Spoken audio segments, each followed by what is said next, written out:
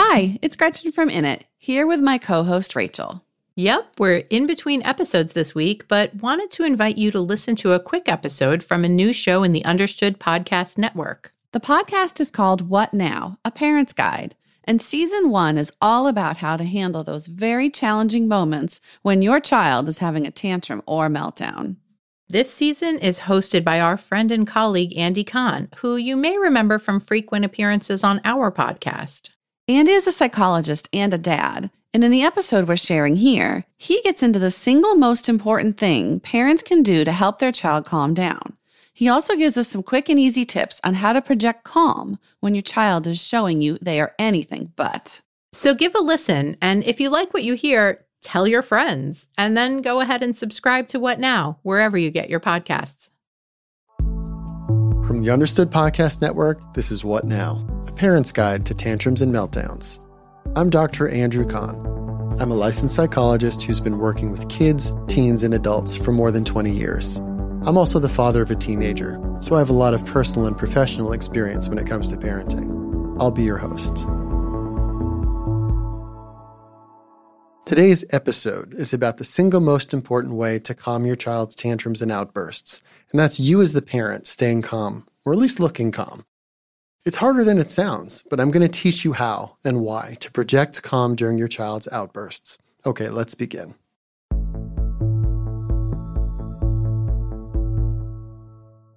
So let's talk about why you need to look calm. Projecting calm may be the single most important thing you can do as a parent when your child is having a tantrum or an outburst. I'm going to teach you some other strategies in future episodes that can help you manage your child's outbursts, but this is the most important. How you respond to your child and how you look while doing it also makes a huge difference in your chances for success. You see, looking angry or frustrated or stressed, that gives your child a sense that you're not in control, and it can ramp up how they respond to you. So you as the parent hold the key to de-escalating your child's behavior, but it's not likely to feel natural to you yet. You know, I've often half joked with my clients that giving them acting lessons is a form of parent training, and it can be hugely helpful in managing their child's emotional outbursts. So that's why, as part of my clinical practice, I actually give parents a bit of an acting lesson. You see, during a session when a child is having a tantrum over game time or some activity, I model for the parent my calmest pretend responses to their child. I might not have those feelings. I'm just pretending to try to stay chill and calm for that child. After a few minutes, the parents attempt to copy my style. And as soon as the child loses their angry battle partner, typically their behavior slows. Talking later with parents, they often admit to me that when they tried, they were also totally faking it. But the reaction's remarkable. And now the parents practice these skills often. So parents may find that their children are surprised that they don't react with strong emotions, which can cause an extinction burst. This is the process we talked about last episode, where a child may actually increase their behavior for a period of time prior to it reducing or going away. So don't worry, doing the right things will have the right result. Just take some time. Remember, you as a parent hold the key to de-escalating your child's behavior.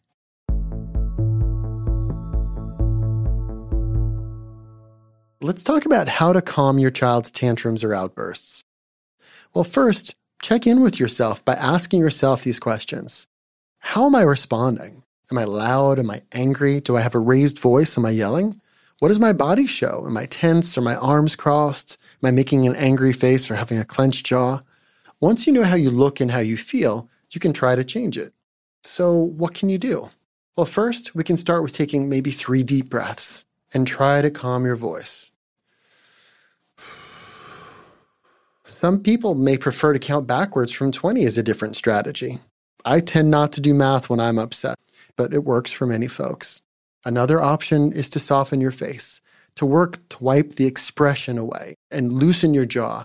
Press your tongue against the top of your mouth and release, doing what you can to really let go of that tension that you're showing in your face. Remember, keeping your cool takes practice and can play a big role in de-escalating your child's behavior.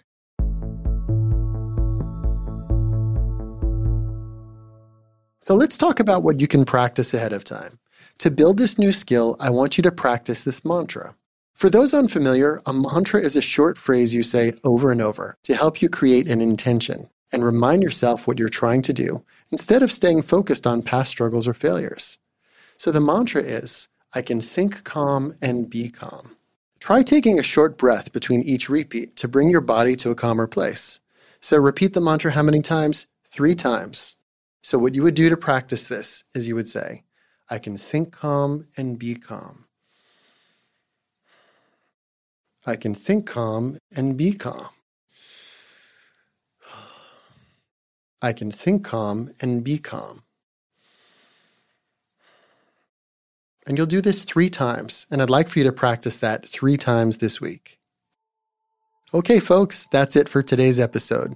I hope you'll join me for the next episode on how to de-escalate a tantrum or an outburst by asking your child for some space, or having both of you take a break from the situation.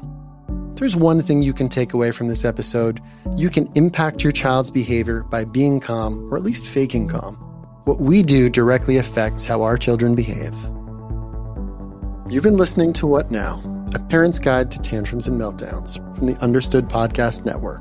If you want to learn more about the topics we covered today, check out the show notes for this episode.